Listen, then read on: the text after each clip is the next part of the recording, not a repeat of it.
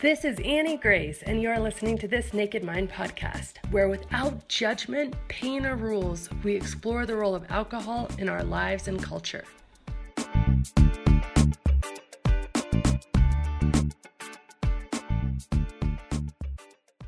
Hi friends, it's Annie Grace with This Naked Mind, and I am answering readers' questions. And today I have a question from Sarah. Sarah says, does alcohol affect your immune system? And it's a great question. And I think that I'm just going to read a bit from my book because I think that I really addressed this and I added some more details. But your immune system is your single most powerful weapon against disease. And doctors will tell you the same thing.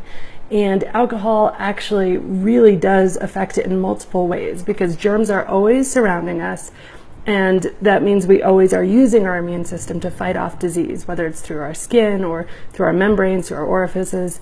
Our skin protects our body, obviously, from infection and disease. And if germs make it into the body, then we have these two different systems within our immune system. We have our innate system, which fends off first-time germ exposure. So the first time your body is exposed to a certain germ, you have your innate system. And then you have your adaptive system.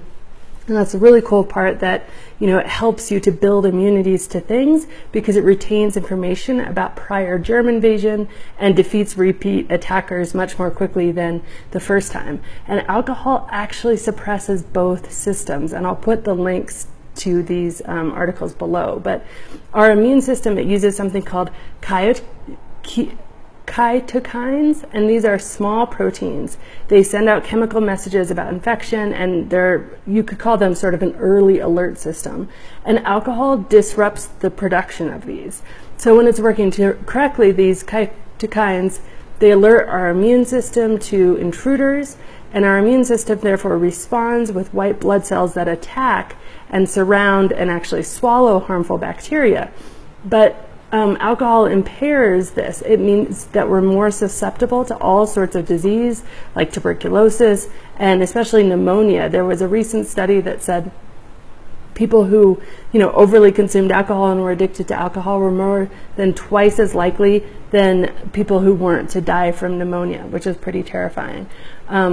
And then it also has been sort of shown that alcohol can increase HIV. There's some debate about if alcohol lowers our inhibitions and therefore we may have unprotected sex where we otherwise wouldn't, and that hasn't definitively been sort of shown. But one research group did show that there was increased HIV growth rates when alcohol was consumed and in the picture. And again, I'll post that link below.